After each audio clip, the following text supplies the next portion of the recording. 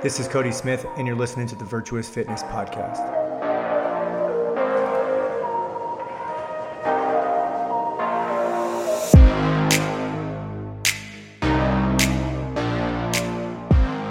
All right, what's up, you guys? Welcome back to the Virtuous Fitness Podcast. Today was an excellent episode. I had the fortunate time to sit down with my friend Luka out of Renton here, local guy to me here in Washington. He owns Vigor Ground Strength and Performance here in Renton in Washington.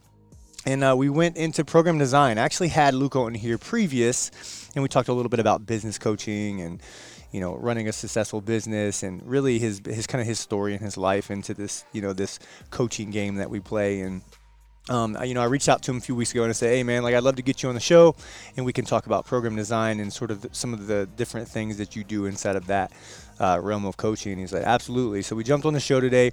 I asked him one question because Luka's a talker, man. He likes to really deliver value to people, and I can really appreciate that about him.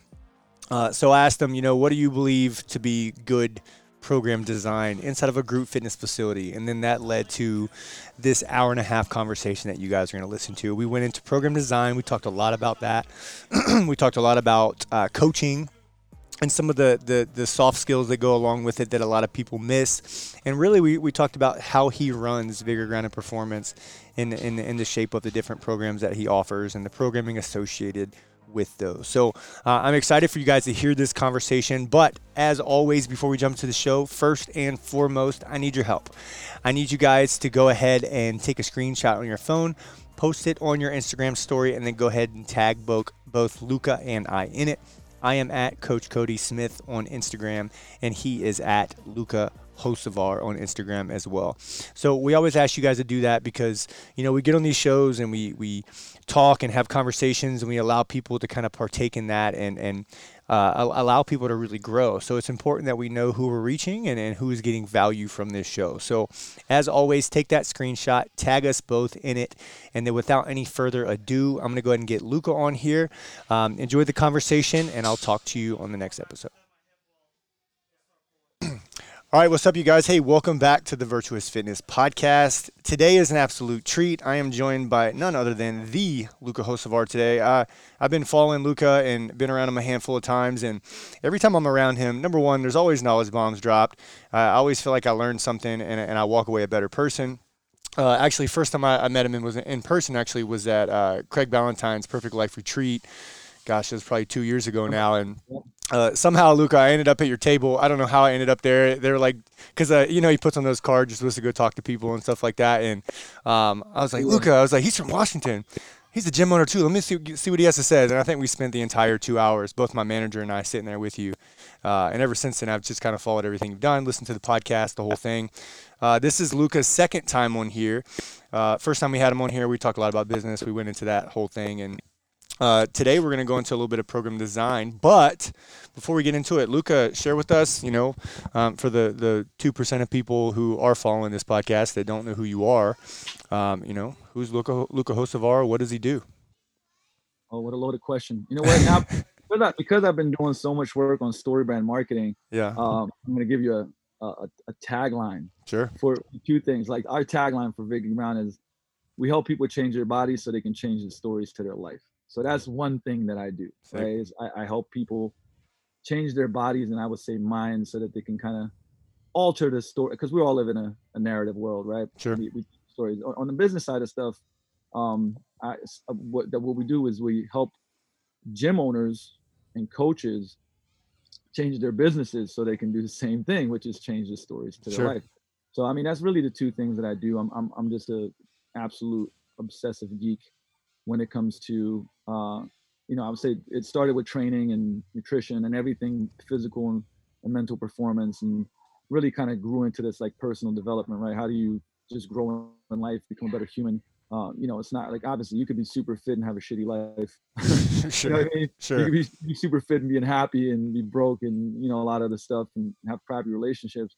So, as you develop as a human, you kind of do all these different things. The gym has become a lot more of that, where it started being like, hey, transformation, sports performance, right? And then you start realizing that like you can help people change their life in a lot of different aspects. And we kind of do four, our four big puzzle pieces to keep it simple. Also, when we do orientations and stuff like that, is like, hey, there's training, there's nutrition, there's mindset, there's recovery, and of course, you can go down a rabbit hole of all of those, and we could touch on that too. Sure. Um, and so, that's and as I built the business, the kind of the business coaching and everything else evolved from that. And I realized I just really loved coaching, and like this kind of definition, what is coach? Coach comes back from, there's like a stage coach, right? The coach got you from one place to another place, right? So coaching is helping somebody get from where they are to where they want to go, but they can't quite get them themselves. Like that's the definition of Mm-hmm. coaching. So, when I went into business coaching, it really happened from a standpoint.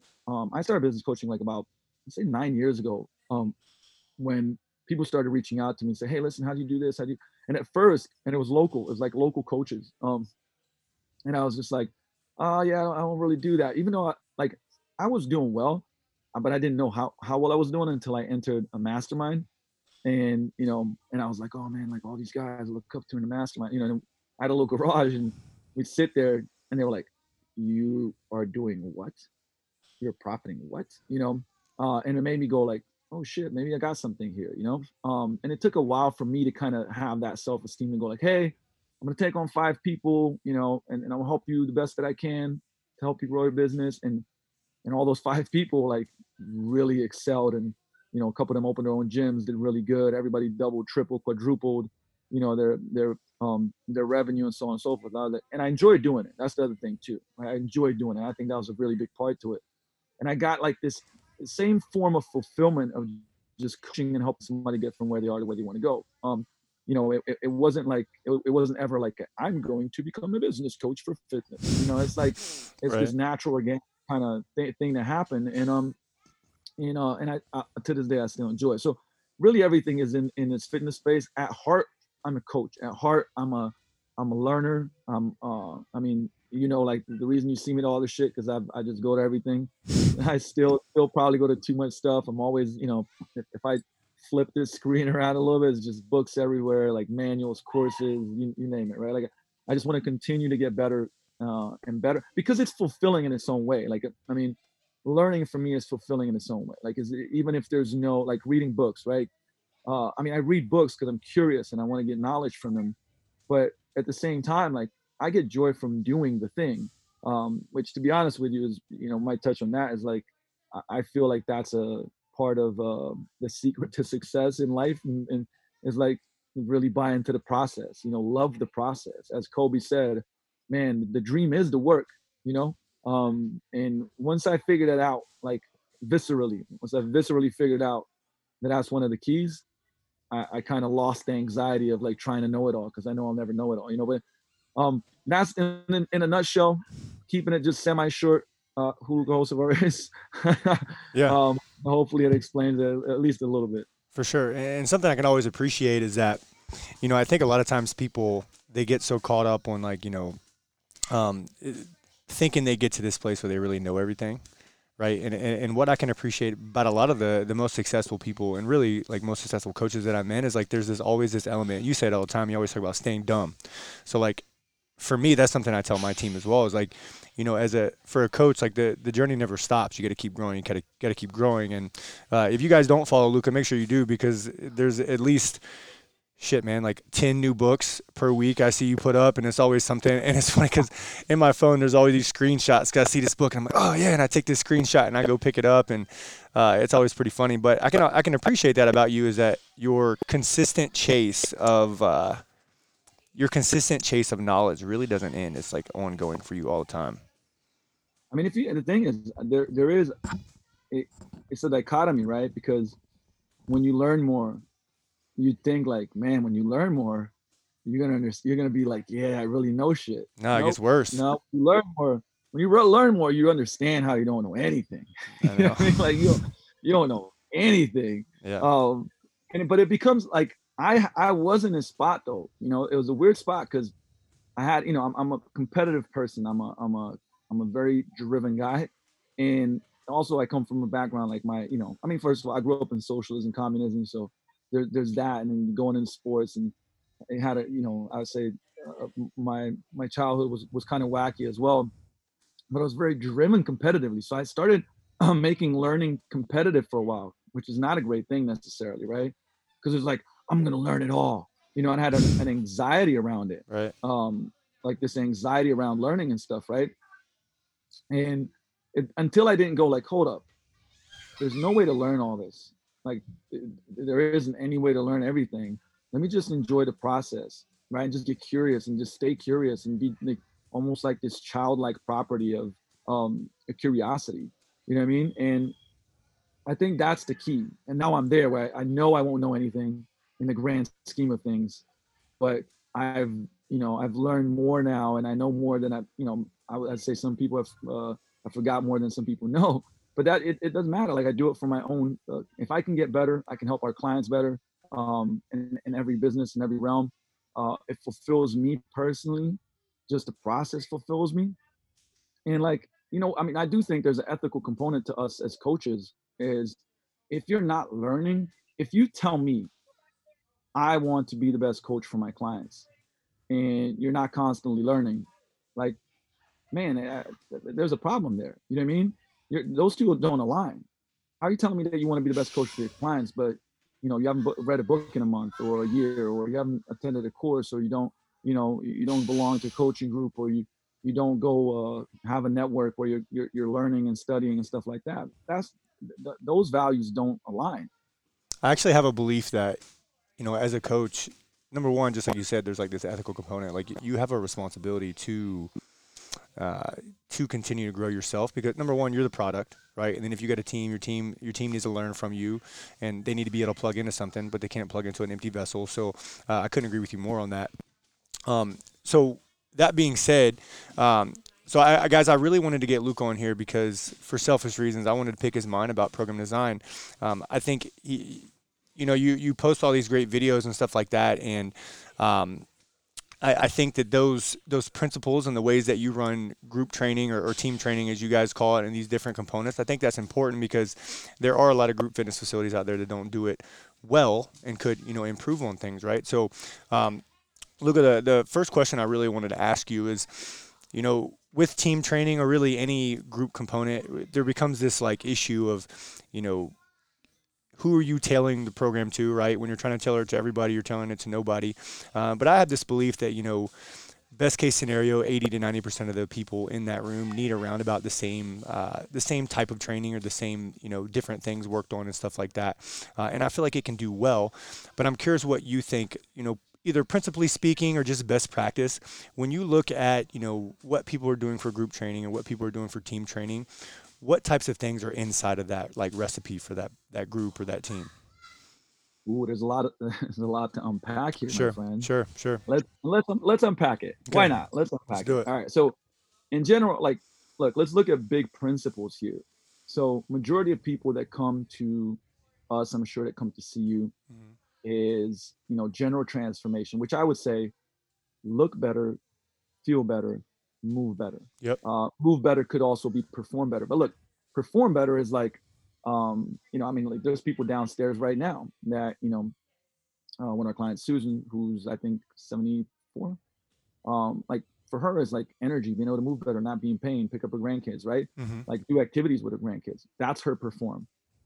There's another guy downstairs, Jay, and his uh, pretty high level amateur volleyball player, right? That's his side hustle and stuff, right? So besides wanting to look good, feel good, be confident in his own body, man, performance with volleyball is big, right? Hmm. So now, in general, so if we can go along this kind of line of people that come in, and look, let me first say, let's pretend, some of those people do obviously like semi-private personal training, which is more customized program towards that person. But let's say they're just in our team training. So team training is what used to be large group. Obviously now we have to limit it, Hmm. but that's mostly based around metabolic resistance training, right? MRT, metabolic conditioning. And then we have small groups. Small groups are based around strength and performance, right? Now, so let's zoom out and like take those two different people and go, what would I recommend for most people that come in here? And I would say most people generally, right, in America, if they did 2 strength sessions and 2 conditioning sessions a week, they'd be in a great place. Call it Love two that. and two plus 2 and 2 for life, right? Or I say 3. If I could, optimize that a little bit. I'd say three strength, two conditioning, right?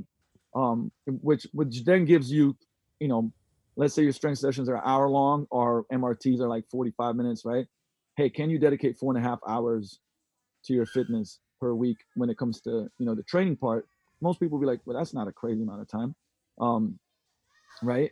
Then of course, like, man, that's a really good return on investment. So that was the philosophy, and like we were, and I can't say this for fact. I don't want to be that guy, by the way, Right. but I do feel like, you know, we're the first people doing semi-private training in this state, at least to a level of like where we had a whole system and, you know, up to 4 people customized programs. But I definitely know that we're the first that we're doing small group personal training in a sense of strength training. We started doing that over a decade ago, right? Meaning like 8 to 14 people, templated program that could basically be adjusted to a lot of folks, right? Now, the reason I say all these things is because we've been doing it for a long time, and I've I've had a lot of theory, and then I learned by doing and realized some of that theory is like out the window. You Which get a is lot of pretty stuff. much in every case, right? You're like, you got this great idea and you got these great plans, and you roll it out and Oh, you're like, oh man, it didn't go like I expected it to.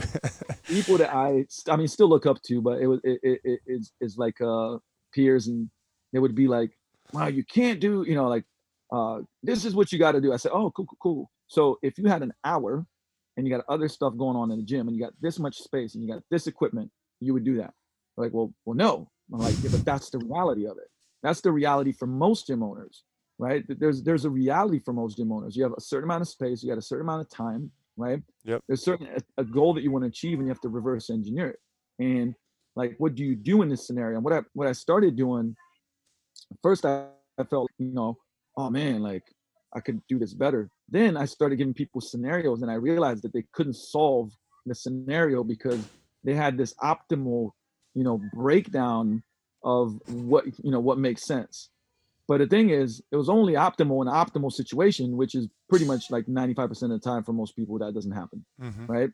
So for me doing this like small group personal training that was focused around, you know, strength and performance and our metabolic conditioning, we created a model that I feel is, you know, honestly, I mean, it's very, very, very good. Like it just Sure. works. I mean, you know, and I continue to keep trying to evolve it, and I can dive into a little bit of what it looks like as far as like, you know, when we look at, okay, let's look at the small group personal training when it comes to like how we break stuff down. Okay, so it's essentially it's like we follow R7 a lot. Like I love, so Mike Robertson's R7.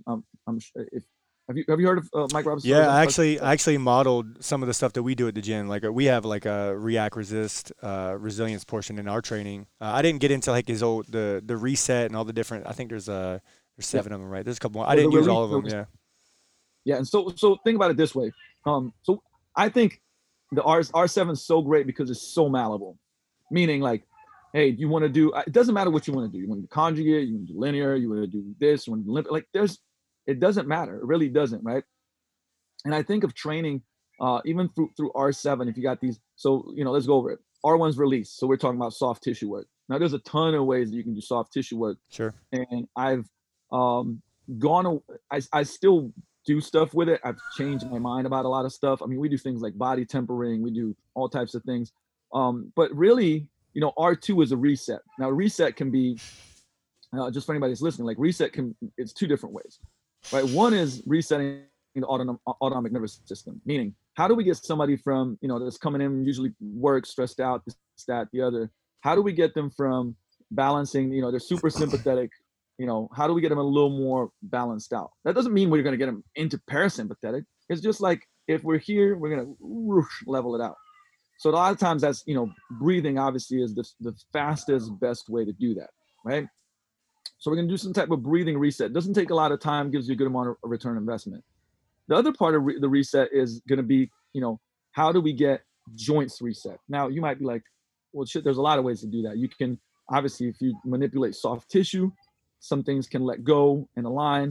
But then there's all these other modalities, like, you know, that we probably don't have the time to dive too deep in, but like PRI, you know, Posture Restoration Institute has a bunch of different methods and things where, you know, it's hard. Like, this is the thing about podcasts, right? If Yeah. I was on Yeah. video on the floor, I just show the drill. But regardless, like imagine that there's a couple of drills, whether it's like bear breathing or it's like we're sliding the hips up and doing breathing resets and stuff like that. But really, the whole point of the reset is how do we reset the autonomic nervous system a little bit, right? So get people from like super high strung to more leveled out before we get them into warm ups. And two is how do we get joints into better positions, right? Because I don't give a shit which lift you're doing. If your joints are out of position, like you got a forward neck posture, your rib cage is flaring, I could cue the crap out of you, but it's going to be a problem, right? If you stack the joints, the right muscles start working. If you stack the joints, you're safer, right? So that's what the reset does. And it doesn't take like, it's not like this, you do 17 drills and blow balloons on the floor all day long, right?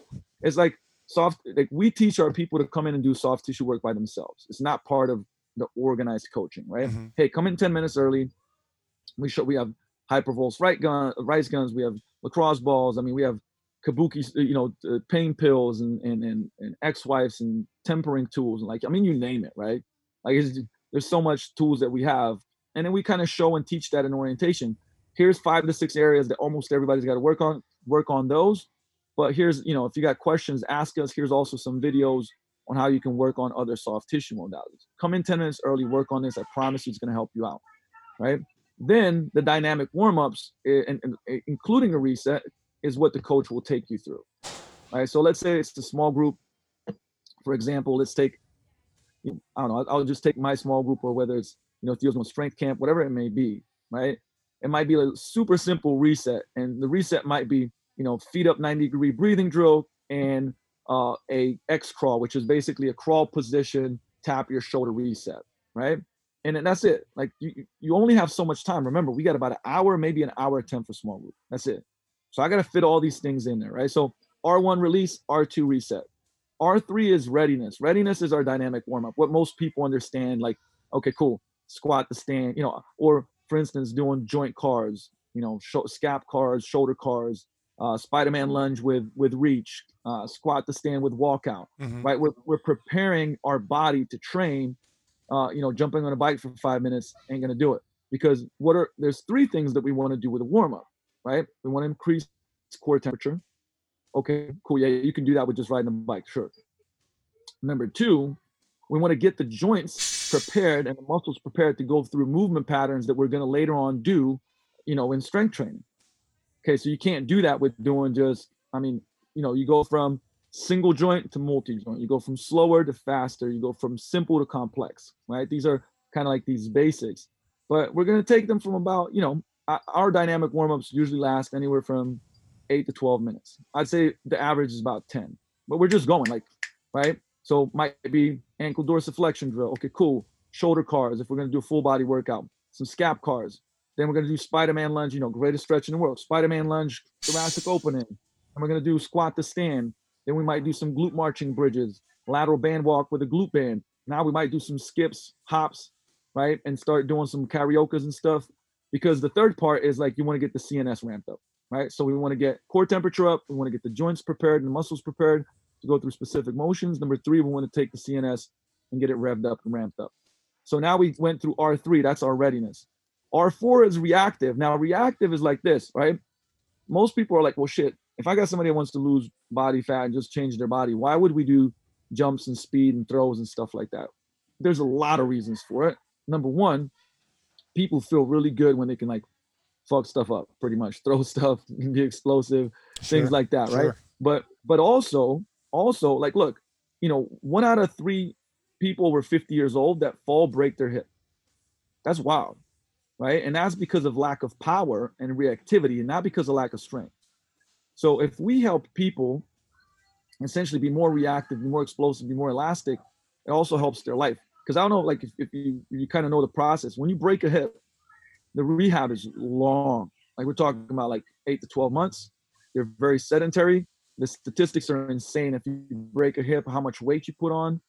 So there's just a whole slew of effects, which means, right, that if we're not explosive reactive and we can prevent things like falls, breaks, things like that, it's very good for our life. Also, it improves performance. You play with kids, you do this, you do that. It recruits a high threshold motor units. There's all these good things that you're getting return on investment on for not a lot of effort. So even for somebody that's like 50, actually, some of our fittest clients are 50. So let me take that back. Something like 60 or Right. I'm about 70. to say you better watch that. There's a lot of real fit, like 50, 60-year-olds No, no, out like there. Yeah. honestly, like some of our fittest clients are like in their 50s and just crushing 20-year-olds, which I Sure. love. Um, but I'm saying because people go like, well, what reactive work are you going to do with somebody at 70? Man, they can do foot fire. They can push the prowler fast. They can throw med balls, right? All types of throws and slams that they can do. That's responsive. They can do some agility ladder work, right? Eventually, can do high knees and hops and skips and stuff like that, right? Maybe they're not going to do box jumps. Maybe they will work up to it. But there's a lot of different things that you can do that make sense for them. So we put that R4 reactive in almost every small group strength program. Period. Now, sometimes it shows up after dynamic warm-ups. We'll do some accelerations and we'll do some hops and bounces and jumps and throws. A lot of times, to save time, we make it contrast sets. Okay. So contrast sets is like when you do a strength exercise, for instance, for 5 or 6 reps, and then you contrast it with something explosive. So it might be like trap bar deadlift for 5, and then we're going to do a med ball scoop toss or a box jump or a broad jump or something like that, right? Because there's something called it calls PAP, post activation potentiation. Mm-hmm. Essentially, when you lift a really really heavy weight, it it turns on a ton of high threshold motor units, and because of that, guess what jumping is, right? A lot of high threshold motor units. So you can actually jump faster or higher or more explosively post a heavy lift. So even some people will call it like, oh, but that's more advanced training. Well, if I want to get reactive working, I only have so much time, and I superset it with a heavy lift, that becomes more effective and efficient in my training session, right? So that's how we add reactive, and I think it's important. Number 5 is resistance. Okay, that's our lifting. That's where the big chunk of kind of like the training session is going to be, right? It's going to be our strength training, and we can kind of break down. Look, here's the thing: is there's so many ways to break down programs. It's not even funny. Sure. Sure. But and we have fun with it and we create some novelty, but the structure is usually going to be for most of our sessions is like, well, there's going to be a strength like think primary strength exercise, right? You're gonna, which usually I like to do primers for. So meaning, let's say I'm gonna keep using trap bar deadlifts because is one of the best hinge lifts for most clients for sure. So we're gonna do a primer for that lift. Now the primer for that might be, some type of banded hamstring curl or glute bridge walkout to turn on the hamstrings or Swiss ball hamstring curl, right? Because people are sitting on their ass all day long, and that stuff is turned down, turned off. So it might be tight and overactive, but what we need to do is actually turn it on and put it in better positions. So we'll do that. Like we'll do primer drills before we do things like a trap bar deadlift, right? So now imagine we're doing a primer and our main strength exercise, right? The second part is going to be a supplement to that main strength exercise. So if I'm doing trap bar deadlift, what would be a good supplement that has a very similar pattern to the trap bar deadlift? Well, Bulgarian split squat. So right, so a supplement lift might be a dumbbell Bulgarian split squat. Now let's pretend that we're having a lower body there right now, just for Sure. for, Sure. for the purpose of examples, right? So we got a Bulgarian split squat. Then you got a couple options. You can do a secondary supplement exercise for strength or hypertrophy. Usually we won't really plug that in that way. Like I said, we're limited on time, the population that we have. We want to work them hard, but we don't want to do crazy amounts of volume. You want them to be able to walk the next day. What'd you say? You want them to be able to walk the next Yeah, day. correct. I mean, Sure. partially, right? Sure. But from there, we're gonna do an assistance exercise. An assistance exercise is usually gonna work on a weak link. For most people, the weak link is gonna be posterior chain, hamstrings, glutes, right? So on this day, that might be some type of hip thrust. So let's call it, barbell hip thrust on this one, right? Now the rep ranges, look, usually, we're gonna go. I consider strength work for general population 3 to 6. Mm-hmm. Does it mean that we never go? Yeah. Do we do ones? Yeah, we test ones sometimes. Rarely though. Most of the time we're spending in that 3 to 6 range. Do you try to teach like reps in reserve or RPE on any of that strength stuff? I've seen a lot of gyms that have tried to roll that out. I know that we tried the reps in reserve thing, and it was kind of hard for people in a group setting to kind of conceptualize it. So usually we're like, hey, you should you should feel like you have like a rep or two left, and just kind of lackluster results. We kind of leave it up to people to make their own choices based off of like whatever tempo we Absolutely. put. That's actually a great question, man, because it's so, man, this wasn't is so intuitive. So like I'll give you a real example. Okay, Hmm. I'll give you a real example of Sure. like my actually yesterday's, which was Thursday's small group. Okay. And our first block, and I call it a block because I started timing everything. Okay. Because here's the thing. If I have, for instance, 70 minutes, I reverse engineer the session. Okay. Our first, 12 minutes is going to be dynamic warm-ups of some sort. Then I'm going to break down the session. That's going to take me about 4 minutes. Even if they know it, I'm still going to explain. I'm still going to coach. Sure. Here's if you can't do this, here's the regression. Here's the lateralization. If you have an injury, here's right. Like I'm going to still break the session down. I'm going to give a story. I'm going to create intent. Do all those different things. And then usually our first block, if we're doing a strength block, is going to be 14 minutes. Now people are like, why 14 minutes? Because I know what time I have, the space I have, and I'm reverse engineering it. And I've worked through this to figure out what I want out of the block. So, for example, we had so our current program in the strength block on Thursdays is trap bar deadlift 5 reps. Then we contrast it with 5 squat jumps, and then we do a core trainer a push press. It's actually a push press, right? So landmine core trainer Hmm. push press. Okay. Now, the way that I explain it now, people already know how to do it now, right? But you're not going to go straight to a very heavy 5. We got 14 minutes, right? So they're going to ramp up. So for instance, let's say that somebody that can usually get 225 for 5, right? Well, they're going to start and do like 115 for 5. And then we're going to go 155 for 5. And then they're going to go 205 for a 3, right? And then they're going to go 215, and that might be their first working set, right? Now, let's say that day, man, they got 5 hours of sleep. Kids were crazy. There's smoke from the week of work. And usually they'd get 225 for 3 sets of 5, no problem, right? Maybe we'd even be able to push it and go 235 and get a new PR. But that day they do 215, they do it for a 5, and like, man, the 5th one was already looking like slower, and you basically like, hey, they could have got a 6th one, but it might have been a shitty rep, right? To that client, I go like, hey, listen, bump it up down to 205. Okay, 205 is looking good. Good, do another set of that. So in those 14 minutes, I'm basically going, you should do 3 to 4 max like hard sets of 5, right? You keep ramping up to where you get to your best top set. But yes, your best top set should not be your legs are shaking, MC Hammer style, like you just grind it out like the last rep, like the biggest PR of your life. It should be challenging. You should feel like maybe you could do one more, right? But the form always has to be on point. Now the thing is, what would be ideal? A beginner, man, we've had beginners that just like, for 10 weeks straight, they're PRing, right? Because some of it is just like neurological learning. The whole time they're like, "This is the greatest gym ever." Absolutely. They're just like, this is going to keep going on for years, and I'm Yeah. going to try about 1,000 pounds and be the Yeah. first woman at 142 to Olympics, do that. Olympics in uh, 4 months. absolutely. You know what Yeah. I mean? But the thing is like, what's malleable about that there's a principle. I'm like, you're ramping up, and like, I want you to get at least 3 hard sets. Now, those hard sets are going to look different because here's the deal. We have clients that do semi-private training. So they might have a semi-private training session on Tuesday, and it was really hard, right? And then they come in on Thursday, and maybe they did a hard squat on Tuesday, right? Some type of variation. And now they come in on Thursday, and they're going to work up to rep of 5. But here's what's cool about this, right? Because we know who's doing what. So I'm gonna go like, hey, listen, I want you to make it hard, but like legitimately, like you should feel like you got a bunch more reps left. Think patterns, right? So think Hmm. if Tuesday was high intensity, then Thursday will be medium intensity, right?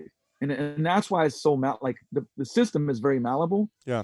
But and I know now I'm kind of talking about other things that we do, Hmm. and we can kind of go into that, and I can explain like because I love examples. Like if I give you examples, it's real world. It's not some made up shit and some theory, whatever. Sure. It paints a Um, picture for people listening of like what that looks like in practice, right? Yeah.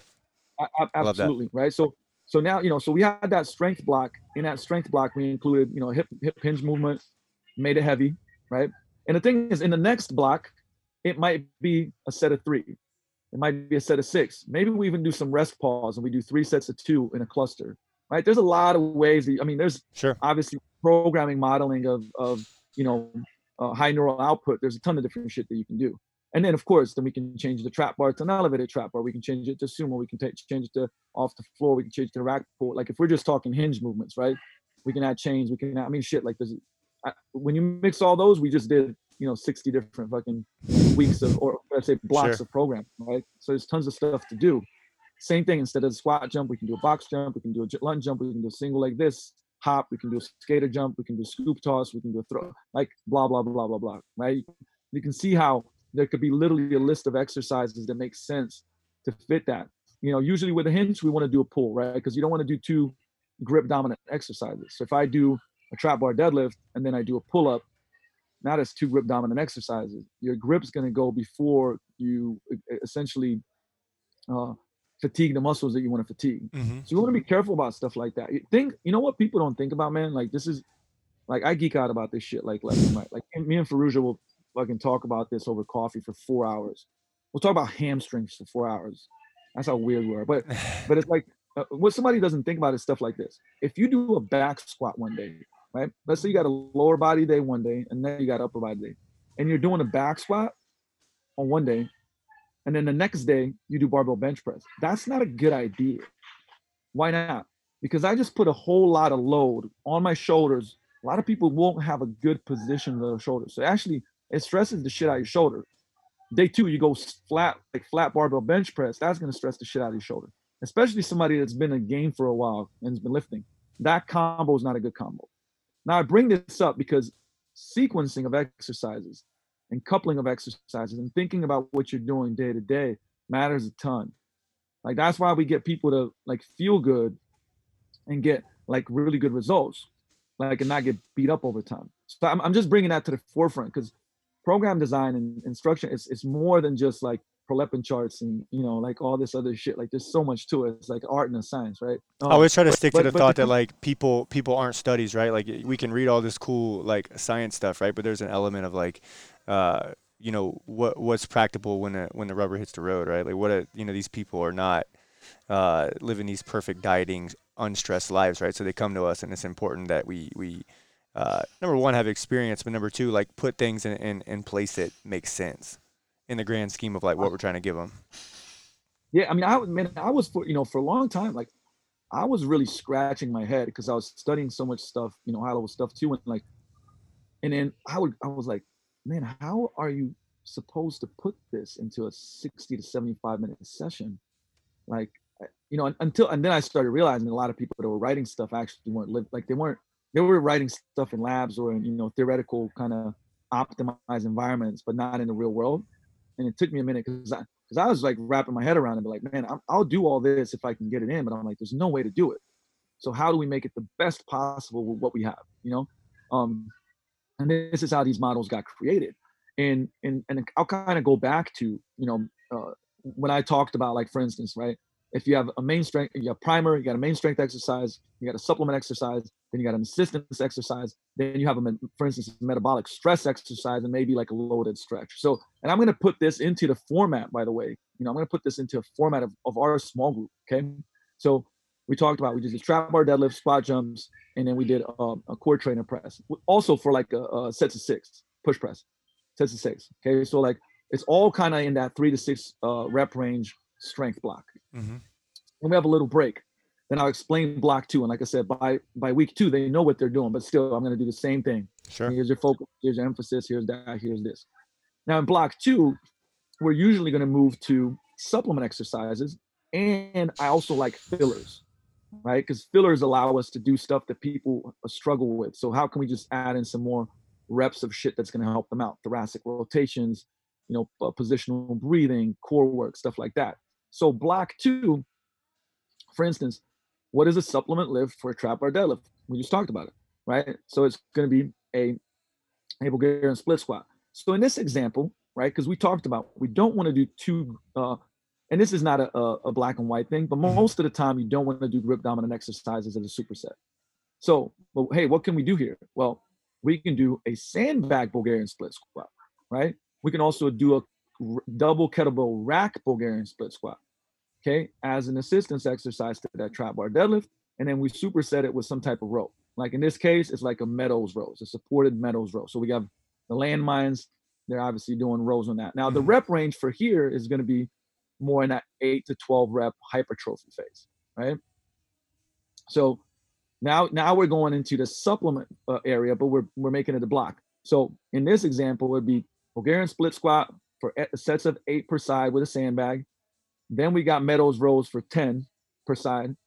And then we'll have a thoracic opener. So like a child's pose, thoracic rotation drill on the ground. So they exhale right there, and they're doing like 6 to 8 reps per side. So what it does, it gives them a built-in break, but we're doing something productive with it. Heart rate staying a little bit higher. They're doing thoracic rotations, which look, people just aren't doing the drills that they need to as much. So anytime I can get them to do more of the stuff that they need, it's a win. Okay? And that block is going to be about 12 minutes long. Once again, I've reverse engineered to where we end the session on time, exactly how much time we have, right? So now we had our strength block, then we had our kind of hypertrophy supplement block.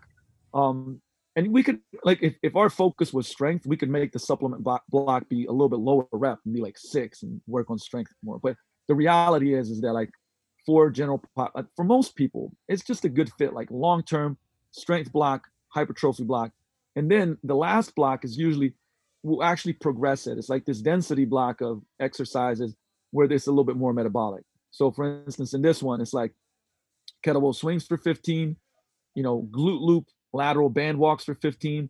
So we're hitting the glutes hard. People like the burn. The third block is also like a block to where I'm like, people like it. They get the pump, they get the burn, metabolic stress going on, right? So for example, in this scenario, it was kettlebell swings, lateral band walks, dumbbell curls, and tricep snap downs. Because who doesn't want to have some beach work in there? We start week 1, it's 7 minutes and a half, and then it goes 7:45, 8, and it goes 8:15. So we add 15 seconds to each block, and then we progress and push them a little bit harder so they get more volume in it, right? And then we might finish off with a finisher. The finisher is a lot of different things, right? It could be our R6, which is resilience, shuttle sprints, 10 seconds off, 50 seconds off, or 20/40. That's why I like to do more like, we switch to conditioning, and we can kind of dive into that a little bit too, but most people don't do any type of anaerobic lactic conditioning. So we definitely try to do that at Vigor where, you're being super explosive for 10, 15, 12 seconds. And then you got longer 50-second breaks, right? Most people aren't doing that type of energy system work. So, and there we covered it. We got R1 and R2, our release and reset. We got our R3 readiness. That was that dynamic warm up. We got some reactive work in through a contrast set in that first block. We got our resistance in. And we broke down the whole resistance model, right? Our resilience is our conditioning. And then R7 is recovery. So when people get done, I mean, we strongly encourage them. Jess will actually, in her stronger class, usually leave about 3 to 5 minutes at the end, or she'll put on some Zen music, and then they do breathing drills. The ladies do the breathing drills before they leave. Sometimes I kind of squeeze too much of training out. We don't do that in my block, but I will always say, like, listen, guys, like, do a little bit of foam rolling, get the hyperpulse right gun, massage yourself, go for a walk. Like, don't go straight from high stress, sit in the car into more high stress, into the tin can all curled up, drive home. Because now you're still going to stay in that sympathetic state, right? After you're done training, we want to get to a parasympathetic recovery state as fast as possible. So, teaching people, if they do have to go, like, hey, listen, walk around the block for 4 or 5 minutes, like, breathe, listen to something chill. Or like I said, we'll do a breathing drill and reset at the end of the session. Or like, hey, go foam roll. But not like this aggressive foam rolling. Just get the lymphatic drainage, just get the blood flowing, just relax, talk to a couple other members, do something relaxing for 5 minutes so you start kicking into that parasympathetic state before you leave, right? And so we kind of went through that whole R7 in a training session, right? We went through that filter, we looked at it, we're able to do it. And the thing is, like, if you ask me, okay, cool, but this last week you trained, Phil Haynes or Luke Wilson from the Seahawks, what was their session like? And I'll break it down for you, and I'll go through that R7 filter, except that maybe they needed a little bit more of one of those, right? We spent a little bit more time on, For instance, with Phil, we actually spend a little more time in readiness because we do a lot more mobility with him because we're working on a bunch of stuff because he had a big surgery a year and a half ago, so we're working on a bunch of stuff, right? We actually spend less time on R5 resistance because he's in season right now, getting off the injured list, about to play the next game. So I'm not going to crush him because I don't want him to be sore, but I want to have a bunch of neural output. So we're doing 3 sets of 3. We're doing some throws. We're doing assistance work for like 2 to 3 sets. So he's getting that stimulus, but he's not going to be sore, right? But we're actually spending a lot of time on recovery, R7. Like, so think of R7 as a big piece of a pie, right? Mm-hmm. And then depending on, especially when you kind of go into the world of, if you got a power lifter world, they're going to, depending on what they need, yeah, they might spend more time in resistance. But hey, maybe they're stiff as fuck and like they need to have more work on that. So I'm going to chop out a bigger piece of the pie on soft, R1 through R3. Then reactive, we might take it out. Maybe we won't. Maybe he needs reactive, or maybe he doesn't, right? But like either way, you're constantly kind of like dividing the pie up differently, right? And especially in our more private training, throughout the year, that changes. Like some folks, remember, like they go into crazy parts of the year where they run businesses and they're stressed the hell out and they're traveling and stuff. Like, man, we're not, we're gonna change that pie a little bit. Maybe there's gonna be more resilience training, like aerobic threshold work, which is great for recovery, right? So we're gonna do more R6. So that's the thing, is it's so malleable. And if you go like, yeah, Luka, but what if you wanted to do block periodization? Cool, we can do that too, Yeah, when right? I What hear if you that want when to I do hear that framework, it seems like you can really mold and put pretty much anything into that, really. And and you kind of started to get into it. And one of my next questions, which is good, is that you started talking about like taking the R7 model and kind of forming it to people. Um, there also has to be an assessment in place of some sort to know like, hey, like, this person needs more recovery. This person needs more reactive. This person needs more resistance. Um, so I don't know if you have like a basic assessment that you use. I have one, but it kind of has variations depending on what I kind of get from like the sit down consultation with people. But for you, like generally speaking, what does an assessment look like at Vigor that you guys use with a good amount of your clients? So first, I mean, there's a client intake for. I mean, a lot of it, honestly, like this is one of those things where some of it's certainly art, and we do a strategy session for anybody that does any type of semi-private training, any type of training. Honestly, like when they Hmm. do the trial, and that strategy session to me is just detective work. And it's just like you got to read between the lines. We're talking about just communication. Like Let's not asking even go really good questions when you're sitting down with them, right? for sure. Yeah, like Yeah, we're not. I'll talk about the assessment, like the physical assessment part sure. of it. But the kicker is like first it's like, man, I want to find out about their life. What training have they been doing, if any? How much are they sleeping? And look, I say detective work because you're gonna have to dig. Like some of the stuff they tell you probably won't be precise sometimes, not because they're lying, but just because they give you their best guess of it. Oh, my nutrition's pretty good, right? Okay, tell me a little bit about more what about you had today or yesterday, right? You got to dig in. What about this? What about that? What about, right? So, and to be honest with you, an hour is not that much time in the grand scheme of things. But I will say this: let's look at the comparison. The average doctor visit is 7 to 9 minutes in America. I think it might be 10 at most, whatever. You tell me what you can find out about a person in 10 minutes. You can't find out shit, right? Nothing. Like, I mean, Absolutely rapport nothing. building. Yeah, it's like I'm going to try to build rapport for maybe 5 to 10 minutes, right? Because then they're going to be a little more trustworthy, calm down, so on and so forth. So the strategy session, like we actually sent out a client intake form, and that has I built that with Nate Green, who is been with Precision Nutrition for 10 years and is kind of high up there and doing a lot of stuff, and kind of molded that together. It's like a 34 question form in type form, and they fill it out, and it's everything from like, do you have support of the people around you? Okay, who is that? Like there's some trick questions. I mean, we could go into that form. It's pretty Hmm. cool, but and there's like, you have any, obviously health history stuff and nagging pains. What's your main goal? Nutrition stuff. Then there's a cool question in there that's just like, hey, if I could wave a magic wand and tomorrow you wake up and you know you're exactly where you want to be. Tell me about how you feel. What's in your life and what's not in your life. What does your day look like?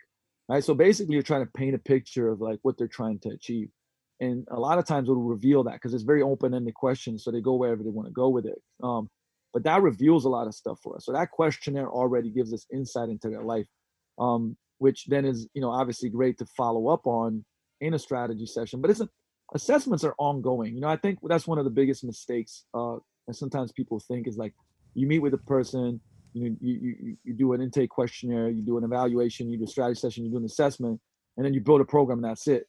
Like I assess everything all the time.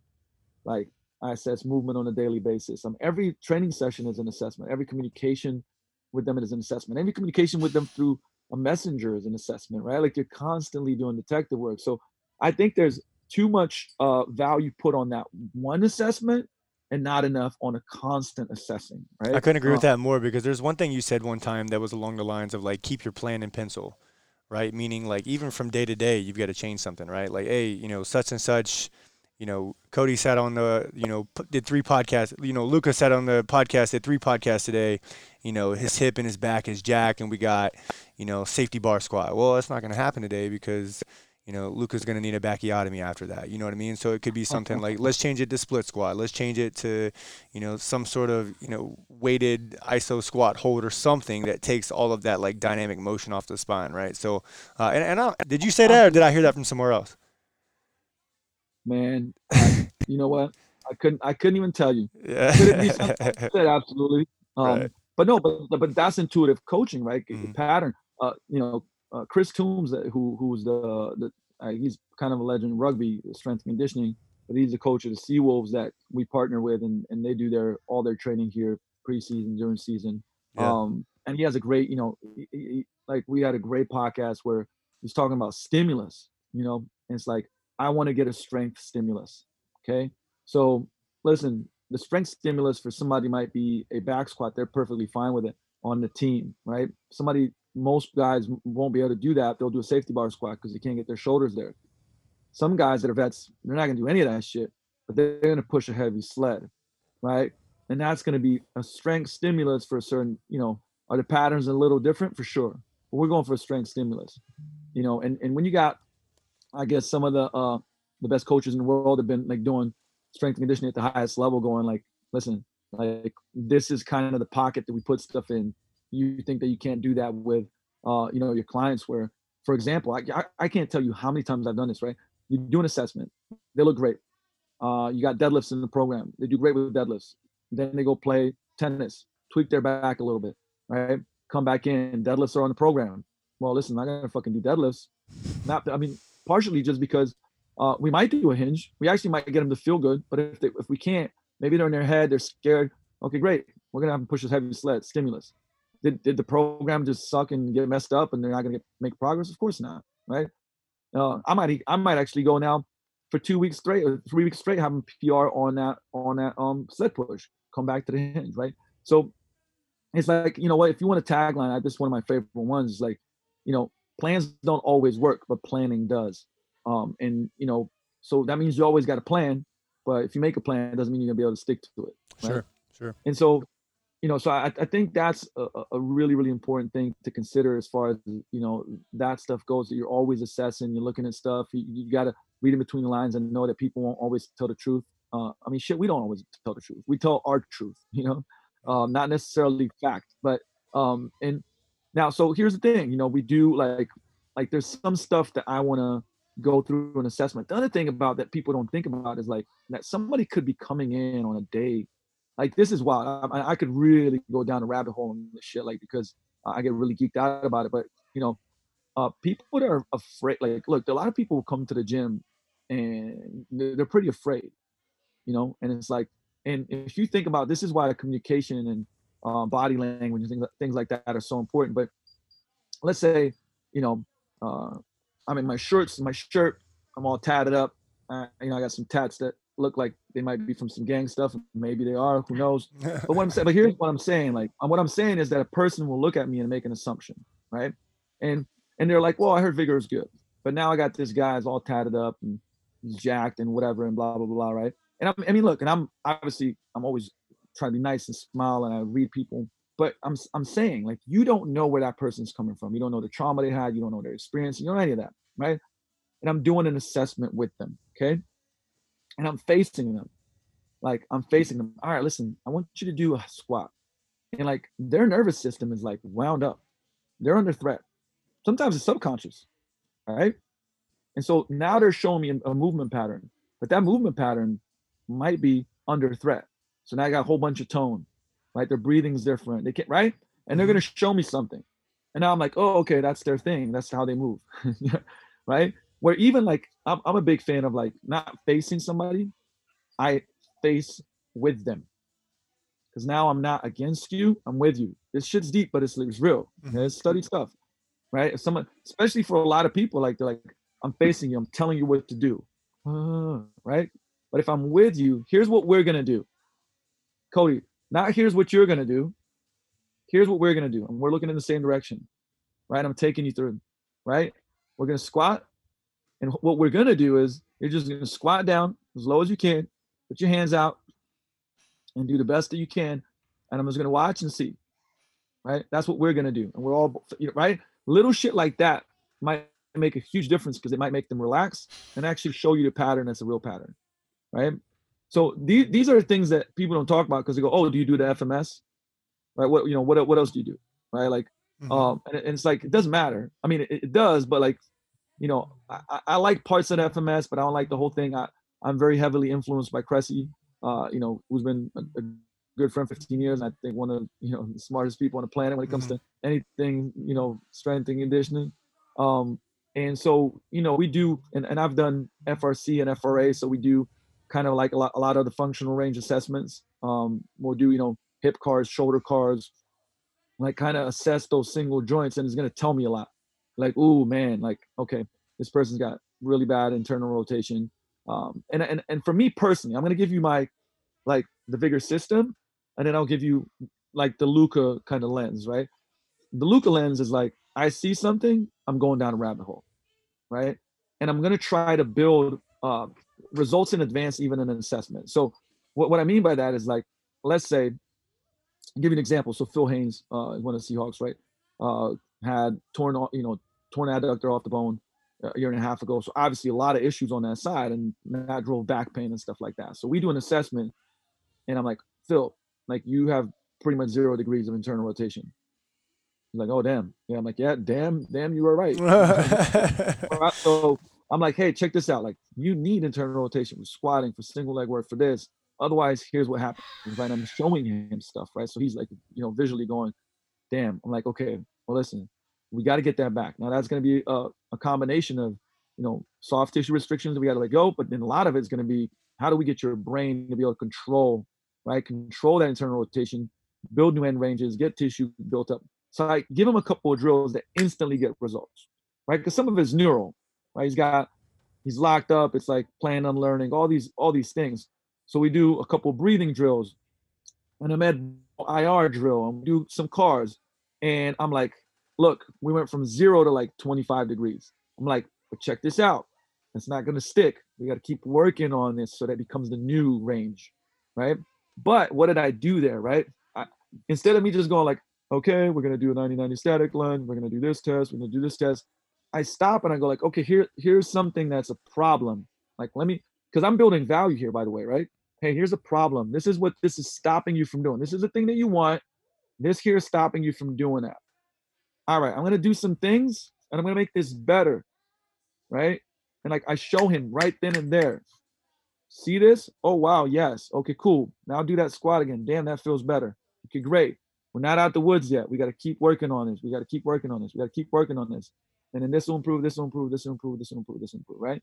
So, like, this is why I say the lens, because you gotta, the more tools that you have in your toolbox, like detective work is like, oh, hold up, there's something going on here.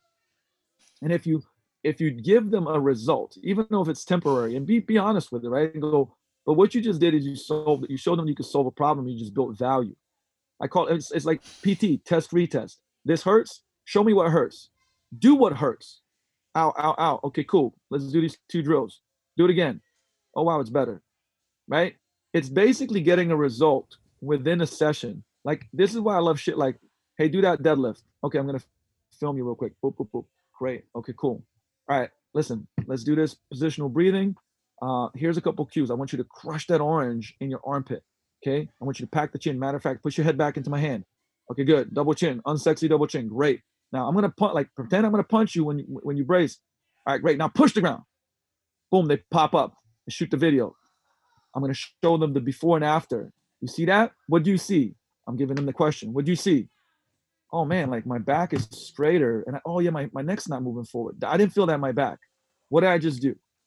I coached them, but viscerally, like they're like, he coached me to a better lift, to a stronger lift, to a safer lift. It's results in advance. It's a contrast. It's a test and retest.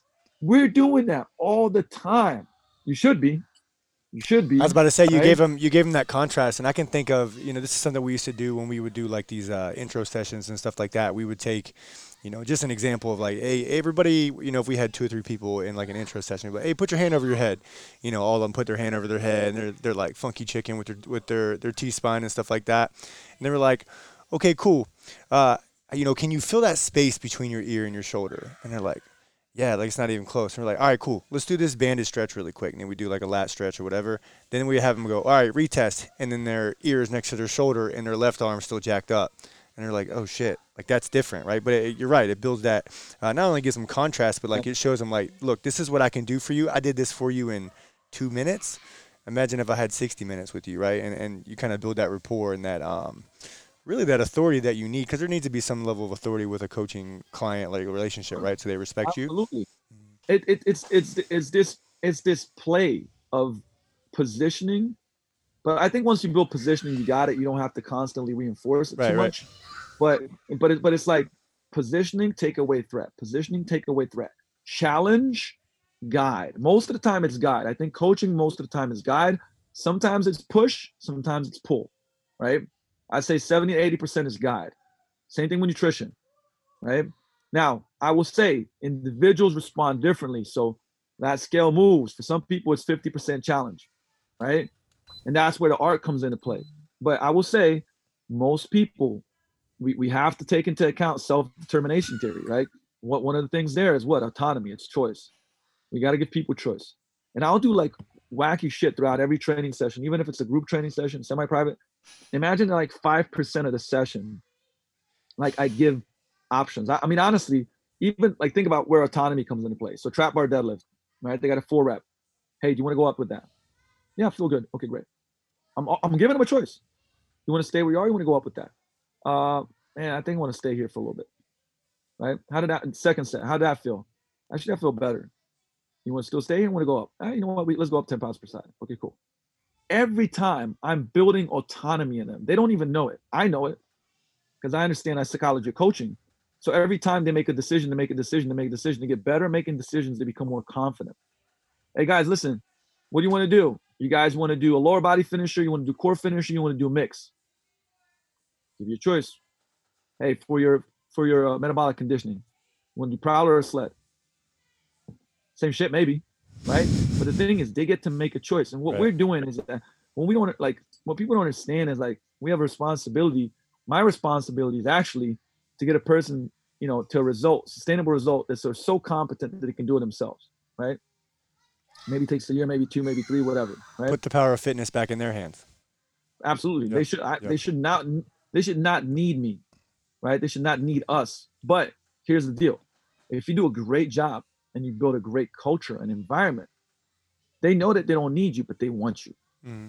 They're like, because in that environment, I keep getting better Love in that. life, in training, and nutrition, and mindset, and relationships, and fulfillment, and happiness, and all of that, right? I want to keep coming back. I can maintain what I got, but I can keep coming back. And many a times, this whole secret shit, like, oh, they need me. No, you got to get people to be confident enough to do stuff themselves. And there's a formula, there's a science to this. Study it. I mean, this is man, who asked me this question? He said, give me the biggest probably another podcast. I'm not sure, but it's like, what are the two biggest mistakes in Chris could tell us a podcast I was on. He said two biggest mistakes in fitness. Like, what do you think the problem with coaches? And I was like, there's a pendulum swing, right? There's this pendulum swing. There's two problems. I mean, two. There's more than two, but the things that I see is like you got very technically proficient people, right? Like just um, know the X's and O's to the T, right? When it comes to program design and this, that, the other, and like coaching crews and blah blah blah blah. But that soft skills, empathy, body language, communication, like all those different like active listening and so on and so forth.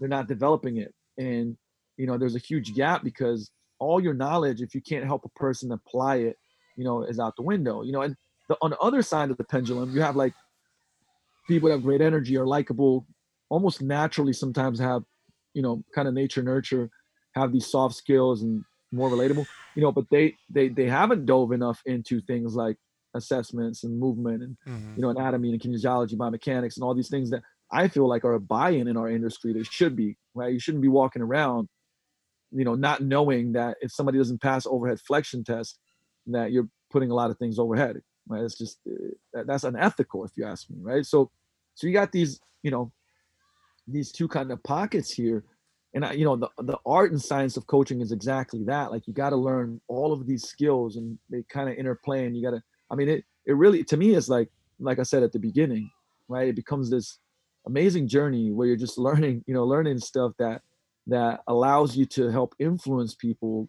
and some people we go like, oh, no, it's not manipulation.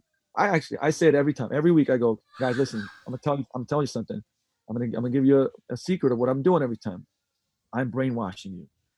I'm brainwashing you with stories, with messages, with things that I say, and I'm brainwashing you to greatness. I'm brainwashing you to believe in yourself more than you ever thought possible, to do stuff that you never thought possible. Now, if you're not okay with that, vigor's not the place for you, right? Because that's my belief system. I believe in you more than you believe in yourself, and I believe there's a diamond in every single one of you. But man, we got to polish and create that pressure to get that sucker out. And but the thing is, I'm going to constantly brainwash you, I right? love that, man. I love And that, it's dude. like, and people end up like smiling and going like everybody good with that? Like yeah, yeah, yeah, yeah, right? And but it's true, right? We have to understand how the wheels behind the clock turn, right? Like we look at the clock and the shit works, but it's like this sucker, it's got like 1,000 pieces in the background, doing all types of stuff. You know what I mean? Like, well, listen, we got to know how to put those things together. Okay, and that takes a lot of things. It takes everything from understanding movement and program design and assessments and all these different things. But man, it's a lot of this. Remember at the beginning, I said 4 things: training, nutrition, recovery, mindset. So there's deep rabbit holes we can go down.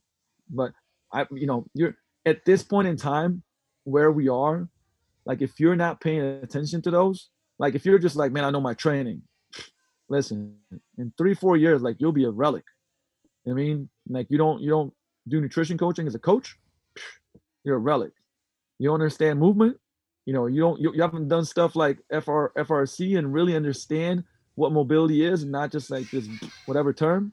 I'm telling you, as the years go by, you're gonna start becoming a relic. And it's not even like that there's gonna be regulations set in place.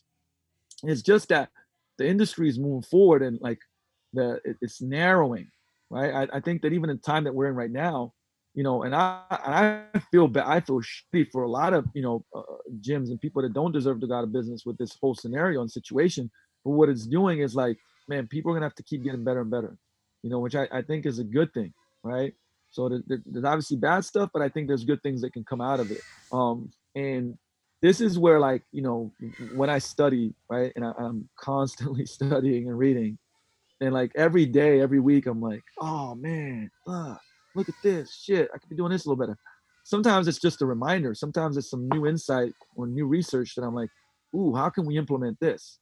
Like I'll give you an example, man. Like I know I, I'm going all over the place a little bit, but I promise you, all connects back to the same thing that we're talking about. Sure. So there's a book called. Have you read a book called The Power of Moments? I have not. Chip and Dan Heath. Everything from Chip and Dan Heath is great. So Power of Moments, and I like great book, tons of great stories and great insights. But I'm gonna just share one. And like for instance, how I read this book that most people probably wouldn't relate to training, and I found so much benefit from it. And I read it a long time ago, but I read it a couple times since. And essentially, it's like people remember 2 parts of an experience. Now, experiences can be years, it can be a day, it can be like I went to Disney World. right? Now there's two. So let's say I went to Disney World. Like there's two things I'm going to remember about that going to Disney World. I'm going to remember the peak or the low of that trip, right? Meaning the shittiest part of it, if it was shitty, or the best part of it. And I'm going to remember the ending. That's how our brains operate. Okay. I didn't make this stuff up in science. So the peak and ending. Okay. Sometimes we can influence the peak. Sometimes we can't. What we can definitely influence is and I'll give you an example of how you can influence the peak, by the way, too, in a training session. But we can influence the ending. Okay. And I'll give you a study. Like this is actually one of the studies in there. It talks about, there's a ton of them, but it was about women going to a gynecologist appointment. Obviously not the most pleasant. You don't go like, yay, I'm going to a gynecologist. Nobody's excited for that. Yeah, exactly. You know what I mean? So, and they did this study essentially where, the appointment was done, and like very shortly after the most uncomfortable part was done, it's like they were like, okay, bye. Okay. Person comes out. Oh, okay, can we do a survey with you? They do a survey on their experience. Okay. The second part, so the second group of people that they did it on was like most uncomfortable part of the experience gets done. Then the doctor spends the next 5, 6, 7 minutes, calming the person down, having a, kind of chill conversation, getting a couple of laughs, and then they go. Okay. The difference between the experience, those 5 minutes, that's it, 5 minutes. The 5 minutes were different, right? One part, or like one group of people was like, oh, it was like a 9 out of 10. The other group is like 5 to 6. Now, 5 minutes of an hour and a half appointment influenced that one experience was almost twice as good. You see what I'm saying? Sure. Okay. So how do we take that? Because of course, sometimes you can go read that and go like, okay, well, what does that mean for me? So let's take a group training session, strength camp, small group personal training. Let's take our team training. At the end, let's look at the last 5 minutes. We do a finisher. Okay. People will be like, oh, explain the finisher to me to make sense from a program design standpoint. Oh, okay. First of all, people, when they go through tough challenges together, brings them closer together. So there's one thing. Number two, mentally, I tell them, guys, when you get to that point, when your abs are burning like crazy, man, tell the editor inside of your head to fuck off. Okay. He's lying. Just push a little bit more. The only way you can find your limit is to go past that limit. It's to break that ceiling, right? Like I'm constantly like churning, like I'm working this muscle right here, right? Mental weightlifting. And so the finisher might be 2 minutes, 3 minutes, whatever it might be, leg matrix or, core finisher or something. But at the end, everybody, it's hard, but they're smiling. Man, good. We might play games or something like that, right? Good feeling. And we bring it in. I'm going to tell a story. I'm going to make a point. Hey, listen, guys, listen. Efforts between you and you. Actually, this was my Tuesday story. So when I look at you, you could be cheating me with the grimy face. Oh my God, this is so hard, right? But inside, you're working at 60%. Cool, you got me. Great job, you got me. But efforts between you and you. Well, let me tell you something. When you give your best effort, okay, and you do it over and over and again, guess what happens? You practice best effort. Like your standard is going to be best effort. So then you go into your work. Guess what? It's the only thing you know is best effort. But when you give 50%, 60%, you're cheating me, going like, oh, I'm working really hard, but you're not, okay? Now your standard becomes 50, 60% effort. Then you're pissed off because you didn't get a promotion because somebody else was bringing their best effort and you weren't, because that's your standard. You practiced it. It's a skill set. Your skill set is mediocre effort. I'm like, listen, guys, tell me something. Do you want to be known as a person that brings their best effort or their mediocre effort? What do you want to be? Man, best effort. All right. You want me to keep challenging you to bring your best effort? Man, yeah, I do, Luka. Okay, cool. I'm cool with you telling me to go fuck myself. I'm gonna still bring it because I love you, right? And we're gonna bring it in. All right, guys, team 1-3. 1, 2, 3, right? Like, what did I do in the last 5 minutes? Power of moments. You see what I'm saying? Sure. But somebody from the outside in, it might be like, oh, that's cool. Nah, man, I thought this shit through. You know what I'm saying? Like, so to me, it's like it's like the guy, if you watch The Matrix, when he meets that guy at the end, like he created the Matrix, thought through. I'm creating the Matrix, man. Like that's my thought process when it comes to training, to coaching, to program design. Like I think, like I dream about this shit, man. It's like It's It's awesome. weird, you know what I mean? It's awesome.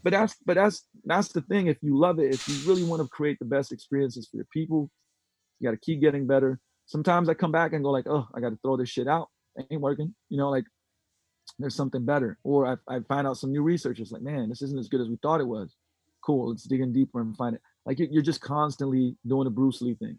Yeah, I Just love that, hard when it's man. useful. You know what I mean? I love That's that. it.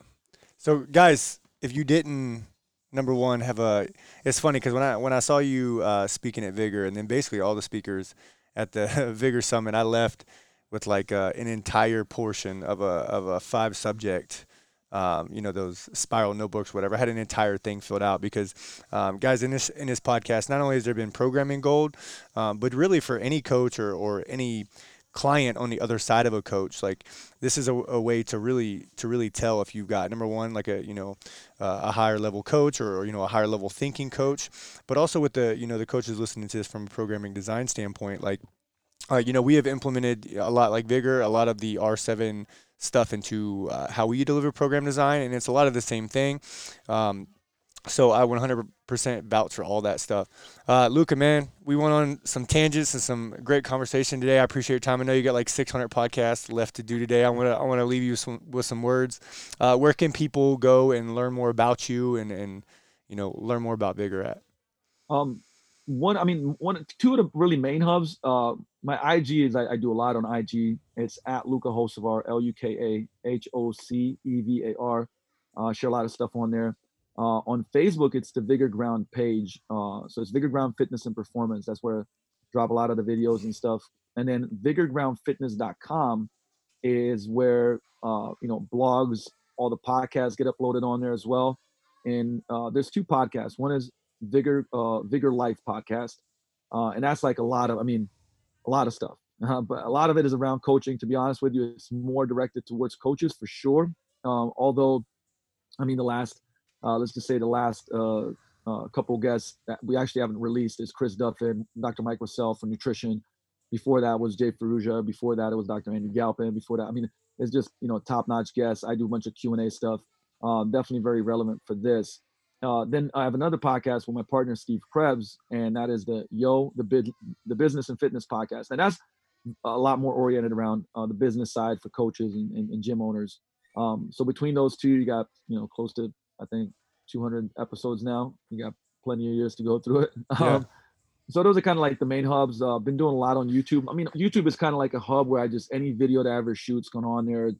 It's grown a ton. Actually, we're optimizing it now. It's at like 65,000 subscribers, and I really kind of was like, oh, it's probably a good idea to actually organize things there. yeah. Um, so there's quite a few platforms that I'm trying to I try to deliver content daily, videos daily, podcasts weekly. So just do my best, and all the feedback from you guys, man. Like when I get questions, it really helps me because the questions, it's just real world. I try to answer them, whether it's a podcast format, whether it's some of the videos that I shoot on YouTube too. You can find like I got 45-minute videos, 30-minute videos, 60-minute videos of our systems, like basically just breaking it down. Like here Yeah. you go. um, and I know a lot of times you can spend weeks on breaking that stuff down, but I do give these frameworks and I whiteboard it. I'm teaching on a whiteboard so that you guys can learn. Like, look, my goal is I'm not like I want to grow the gym. I want to grow the different platforms and businesses. That's what we all want to do. We love what we do. We have purpose. We have passion. We want to create an impact. Also, we want to get rewarded for that and create security for our families and everything else. With that said, I believe that when you do great things in the world, it all comes back to you. And like I want you, like for instance, if I can give people are like, dude, are you giving this stuff away for free? I'm like, look, if a coach takes that and now they're better at coaching their groups, they're better at coaching their people get better results, you get more people into your gym, well, a couple of things are going to happen. I feel like I helped at a little kind of impact on that to create a catalyst, and down the line there's certainly a lot more chance going like, well, shit, if you're doing this for free, like what does it look like if I'm coaching with you, right? And so I believe in that. And so the reason why I say is like I love feedback. I love like I said, I even believe complaints are gifts, but the feedback allows me to create content, allows me to bring more value to the marketplace in the world and connect with you guys more. So never hesitate to drop me a DM, to drop me a message, and let me know, good, bad, or indifferent, what you'd like to see more of. I always appreciate it. Cool. Luka, thank you for your time today, man. Appreciate it, brother. My pleasure. Sure. Thank you so much for spending some time with me today and tuning into the Virtuous Fitness Podcast. I release episodes every single week. You can find me at Coach Cody Smith in the gym at Virtuous Fitness WA on Instagram to stay up to date with all things Virtuous Fitness. Before you go, head over to iTunes and give this show a rating and review. That is how we grow this show and make it even more impactful for you. Thanks again for tuning in, and we'll see you on the next episode.